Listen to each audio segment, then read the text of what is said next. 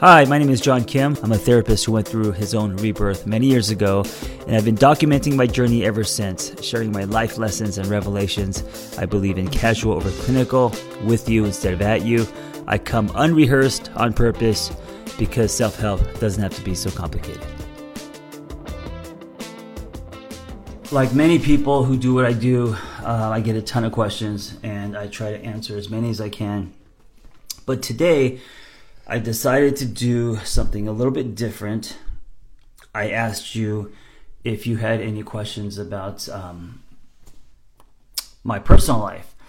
And I know there's like an arrogance to that because, John, you're making it about you. We don't give a shit about you. We want you to help you with our stuff, right? But I've never done this before. So I thought I'd do this and let's see what comes in. All right, so I got a ton of questions, and I'm going to try to answer all of them. Okay, first question. Did you finish a PsyD, PhD? If so, where? I can't work without one as a psychologist. Okay, I'm a licensed marriage family therapist. That means I have an MA. I have a master's. I do not have a PhD. A lot of times people will call me Dr. Kim, and it makes me feel good. But it's not true. I'm not a doctor. I know my mom would like for that to be true. I think that's her greatest. That was her greatest wish for me. But it's not. I have a master's, not a PhD. To be a psychologist, you do have to have a PhD. Another question, someone just said something very kind. You are so inspiring. Thank you. I really appreciate that.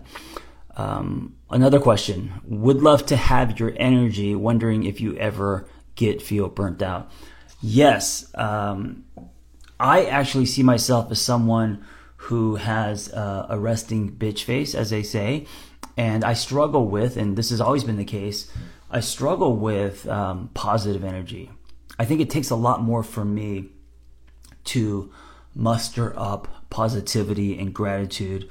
And maybe partly because most of my life just allowed myself to sit in misery. My default has always been what's lacking, what I don't have, who I'm not.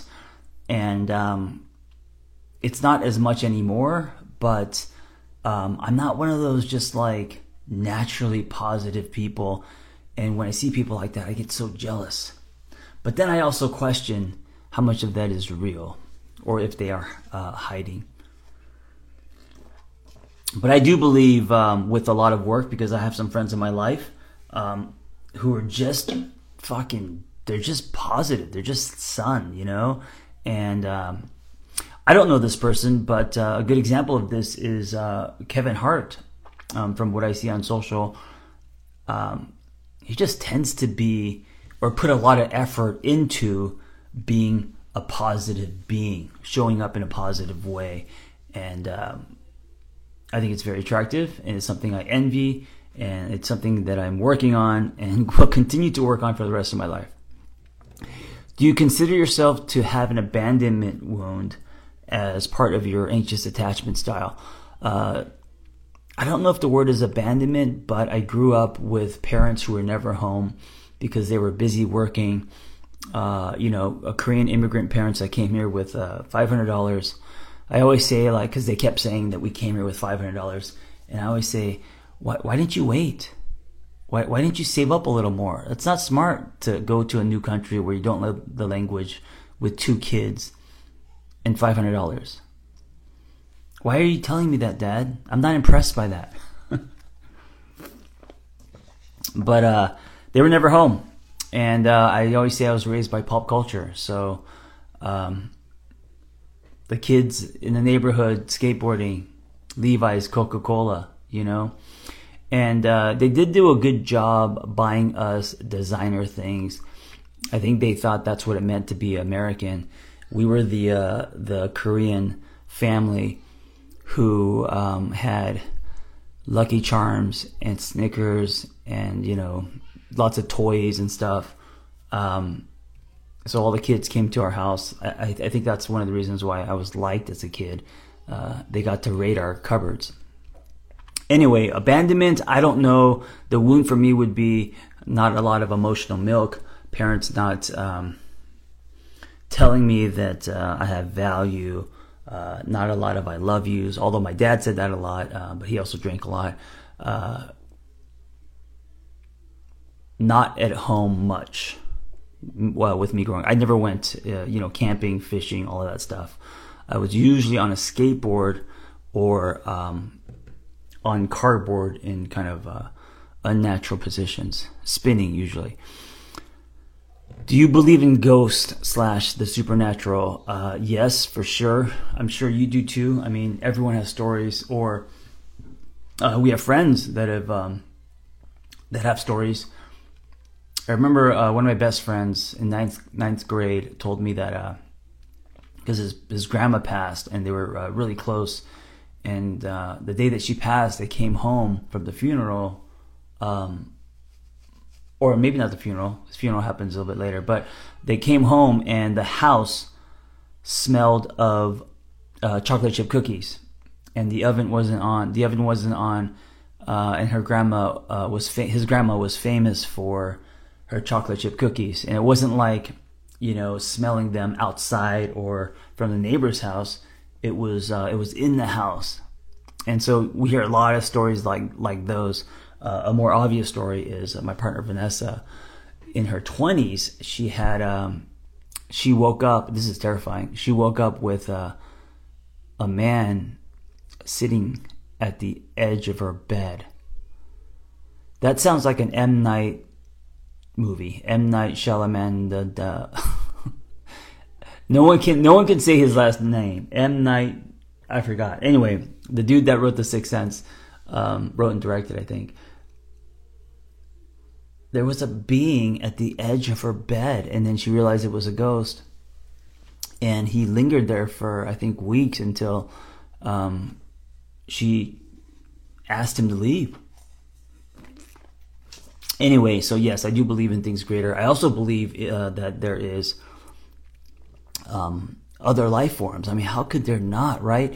And I think in our lifetime, we are going to get information, proof that is going to be equivalent to when Christopher Columbus discovered the world was round, right? It's like I think we're gonna be floored with what opens up through new findings and proof. And I think it's gonna happen in our lifetime.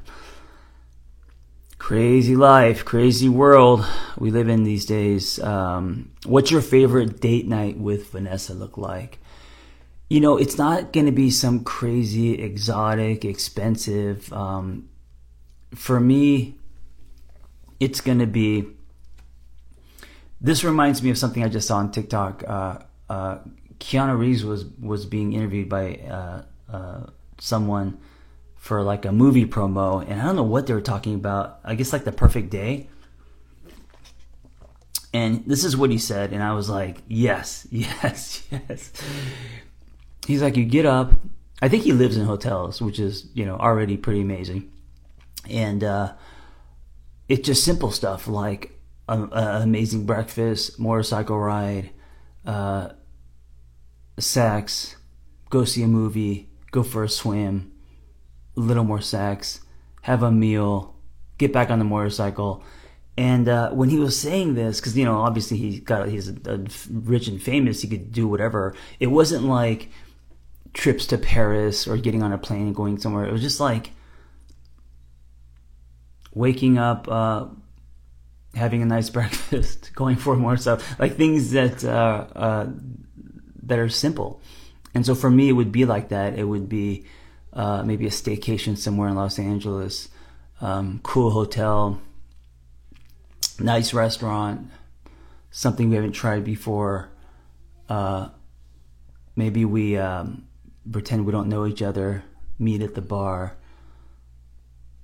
some kinky sex, wake up in the morning sex, breakfast, pour over coffee,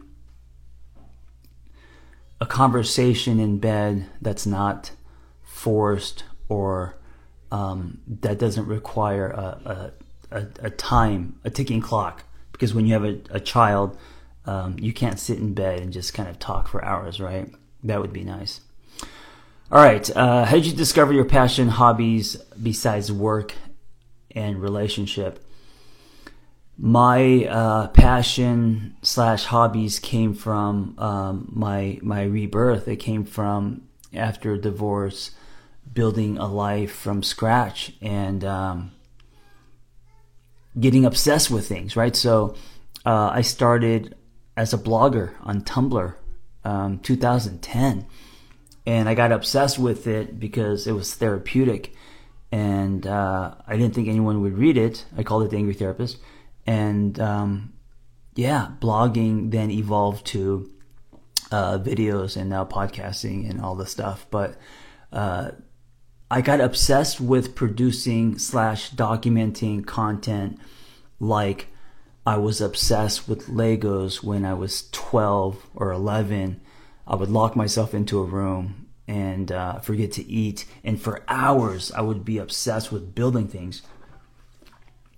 Just to show someone, I mean, not just to show someone, but I mean, I actually enjoyed the process. I loved it. The taking little building blocks and creating something that you imagined, and then at the end of that, holding it in your hand and seeing what you imagined in your hand, right? So that translates into the stuff I do today, and writing books, right? So like having an idea, feeding that idea, giving birth to that idea, and then being able to hold what was once an idea now in your hand.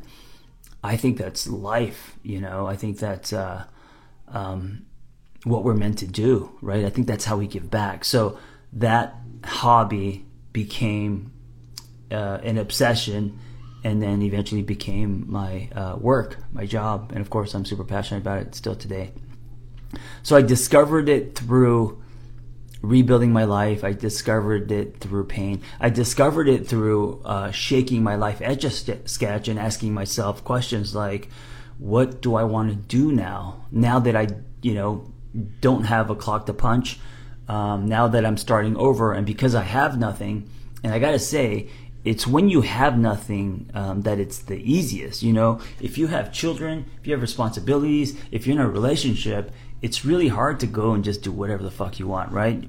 You have to think like, okay, I need something now, I need to pay the bills. And so a lot of times you're doing things that you don't like doing, and maybe it's a transition, but you don't have the luxury because you have other people to be responsible for, to answer to. When you're alone, when you're single on purpose, it's the richest soil for growth, because you can do whatever you want, because the only person that you have to answer to is yourself. And so that was one of the most painful parts of my life, but also truly a gift. And it was the freest time of my life. And it was the perfect time for me to get obsessed with building things. Why did you become a therapist? I was in my own therapy, and my therapist, and my screenwriting career wasn't going anywhere. My marriage was falling apart. And my therapist asked me, what do you want to do? If you can't write screenplays, if you can't do that stuff, you can't make movies, what do you want to do? And I said, if I can't move people by the masses, I want to do it one at a time. I want to do what you're doing. And I loved conversations. I loved psychology. I loved, of course, helping people. And he said, okay, we'll go do that. And I was like, but I'm not a school person. I'm a C student. There's no way I'm going to go back to school at age 35. And he's like, you just need a master's, and the master's only takes 2 years. And I was like, oh. So next thing you know, I'm in school. What he didn't tell me, though, was that you need 3,000 hours after you graduate to get your license.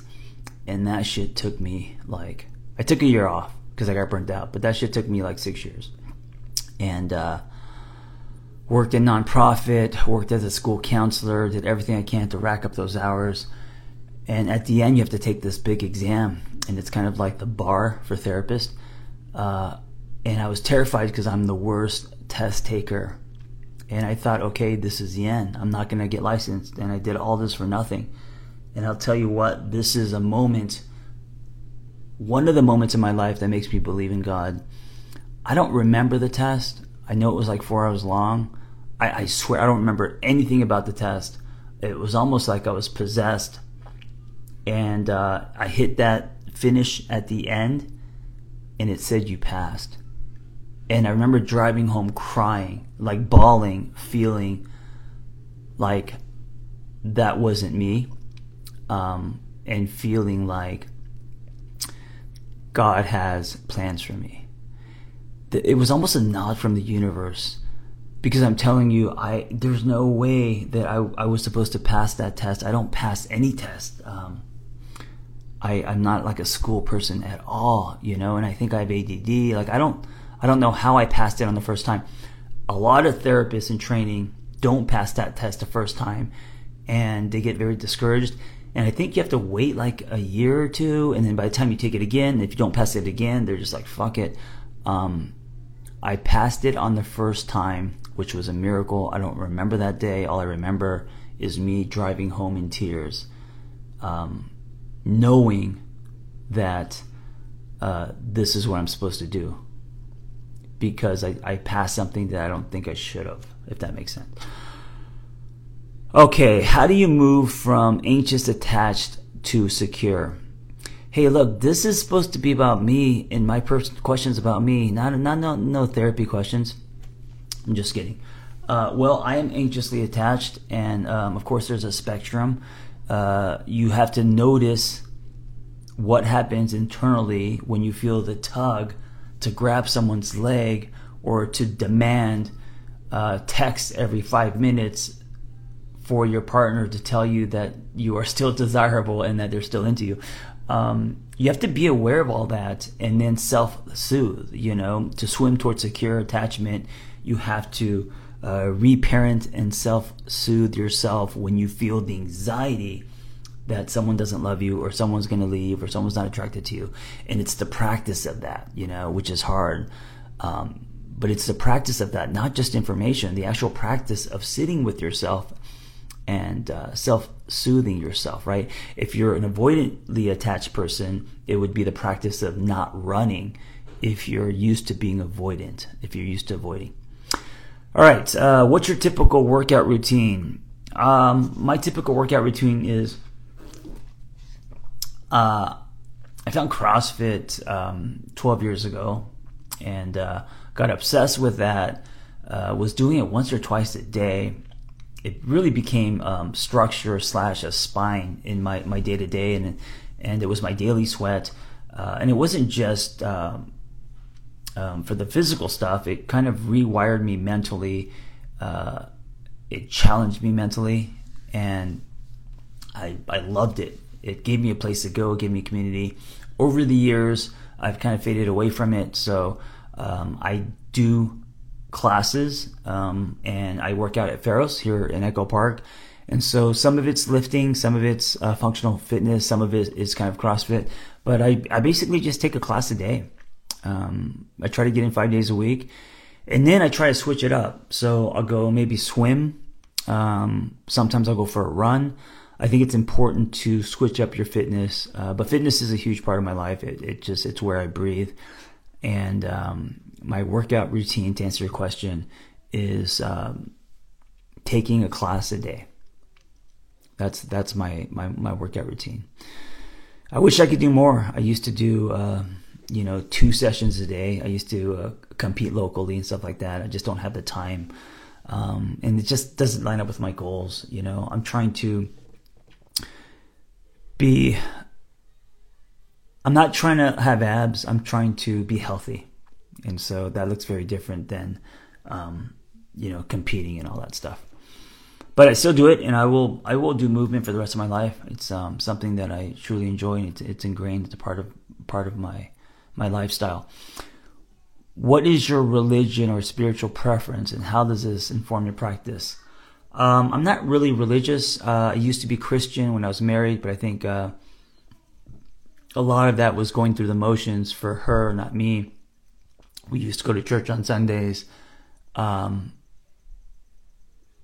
Today, I would say that I'm working on being a spiritual person, but I don't find myself as being a religious person. I don't follow a religion, although I believe that I'm spiritual. At least I'm trying to be. I'm very open to it. I believe in things greater than self. Do you give personal couples therapy? Do I give personal couples therapy? I do couples therapy. Sure, I enjoy it. I've also been in couples therapy. Oh, and also, if you're listening to this, Vanessa and I are doing our first in-person couples retreat based off our book, It's Not Me, It's You, here in Los Angeles. First week of November. So it's not just for couples who are in trouble. If you want to reboot, reset, if you want to learn some tools, we're doing it here in a gorgeous house in Topanga Canyon. So look out for it. And I think it'll be fun. I think it'll be meaningful. So check that out. That's coming in November. Favorite bands? Oh, man. This is a tough question because it's so broad. It's going to depend on genre. You know, I grew up, I love 80s music just because it takes me back, and the 80s for me, they were my wonder years. So Madonna's Borderline and Holiday takes me back to when I was 10, wearing fat laces and a windbreaker and spinning on my head. And the world was big, and this is before taxes and broken hearts and quote-unquote issues and, you know, all of that adulting. And so anything from the 80s, it's like nostalgia. I love 80s songs. When I went to high school, you know, I was into The Cure, Depeche Mode, alternative music, a little bit of that hair, you know, a little bit of Guns N' Roses and Rage Against the Machine, stuff like that. I don't really have a favorite band, though. When I was going through my divorce, Airborne Toxic Events, for some reason, I was listening to them on repeat, some Third Eye Blind stuff. Yeah, I don't have like a favorite band, although I do love music. 90s hip hop, 2000 hip hop, 2001 I think was like the peak of hip hop. That stuff I love. Cats or dogs? Dogs 100%. I don't trust cats. Cats aren't even like pets. They're so like independent. They're just, I don't know. But I think I agree with Bukowski in that I think dogs are the angels of Earth. How do you handle questions in therapy from a client that you don't want to answer truthfully? Wow, that's a really good question. Well, you know, therapy isn't really about giving advice, but then that's my shit that I would process or bring into the room. You know, I would have to explore why I don't want to answer it truthfully. That's coming from somewhere. And if I don't do that, then I'm being irresponsible because it's affecting the dynamic of the relationship. I always want to be honest with my clients. It's when you are not that you break trust, and that's not fair to the client. You know, I was thinking the other day, because I've done so many sessions over the years, I've had so many clients. There's got to be a handful of clients, if not more, that hate me. There's got to be. I know there's at least, you know, 3 or 4, but, and I don't know if they hate me, but maybe they're mad at me. Yeah, but you know, I don't think you could avoid that. There's an intimacy with giving therapy that is very different than, say, like fitness coaching, because you're getting to know someone on such a personal level. There's so much vulnerability in that. People can get hurt. People can have hurt feelings. I remember when I started, one of my clients had a crush on me, and she told me, and I didn't know how to handle that. And by the way, there's a lot of crushes that happen in therapy rooms that I think come from the vulnerability piece, or if you're providing a safe space. You know, she may not, I don't think she would have a crush on me in real life, but because we're talking about personal things, where I was giving her a space that felt safe. That could be a mistaken for attraction, right? This happens all the time. And this happened early on, and I didn't know how to handle it. So I think I minimized it, and I think going back, I would definitely process that. And so I know she was hurt or felt rejected. And anyway, I'm not perfect. There's a ton of sessions that I wish I could go back and say something different or be in a different way. But, early on, I definitely had less confidence in myself. And you get to a place where you have to tell yourself, or you're not going to last in this field. You have to tell yourself that what people get from the exchange is none of your business. It's different than fitness coaching, where it's like, here's a program, here's the nutrition. If you do it, these are the results you're going to see. Therapy and personal development and growth is abstract, and there's no blanket answer for anything. And so just kind of providing that space and hoping that your client evolves and grows is all you can do. Anyway, I'm sidetracking. Okay, a few more questions. Do you struggle today with anxiety? Of course, I'm human.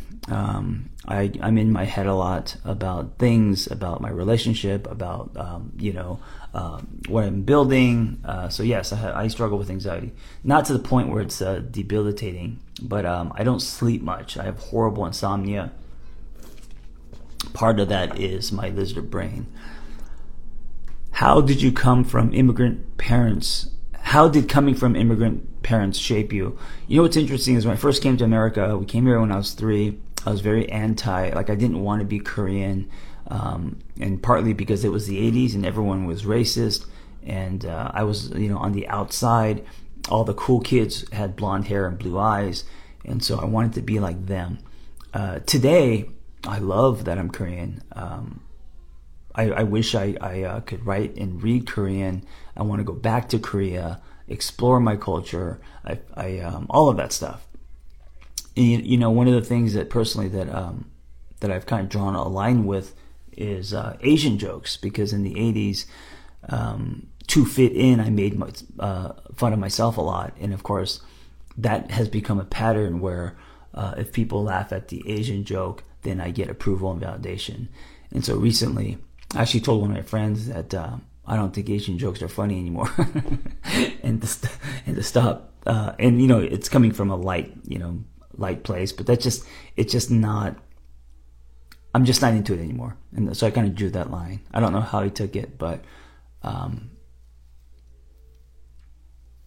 immigrant parents today helps. Having immigrant parents has helped me appreciate what they did. Like, I can't imagine going to a new country, not speaking the language, with very little money and 2 children. I mean, it just blows my mind, and I text people and make videos for a living. My mom worked at a convenience store for 10 years, got robbed, and eventually saved money and was flipping burgers in a little shack the size of a Mini Cooper for 10 years, and then fried chicken at a Popeye's Chicken, because that's what we bought, for another 10 years, driving an hour there and an hour back. And she really had no life. She still to this day has no friends. She started working when she was 14. And my dad did a lot of physical labor, pulling telephone cable and stuff. And so having immigrant parents who came to a country without speaking the language and building a life makes me, today as a 49-year-old, makes me grateful and appreciative, and makes me feel like the days that I don't want to do something makes me feel like my life is amazing because of them. And makes me not want to be lazy. Do you want more kids? No. Definitely not. I don't know. If I was younger, maybe. I'm 49. If I was 50, I wouldn't have had a kid. I had Logan when I was 47, sorry. And I feel like I always tell people I pulled in Indiana Jones, where he, grabs the hat before the door closes. I wouldn't have had a kid if I was 50. I don't want It would have been too, for me. I'm not saying that I know Alec Baldwin has 20 kids, and he's still pumping out children, and he's older than me. But we are one and done. And I know there's a lot of judgment with kids. You got to do what's right for you with what you want in this life, and one is good for us. I see why you would want more kids. The whole family, the big family. I think if I was in my 30s, I'd want one or two more. But at 49, I am definitely done. All right, last question. How do you compromise the Korean and American culture? I don't know what that means. I think I touched upon this in my that previous question. How do I compromise? I'm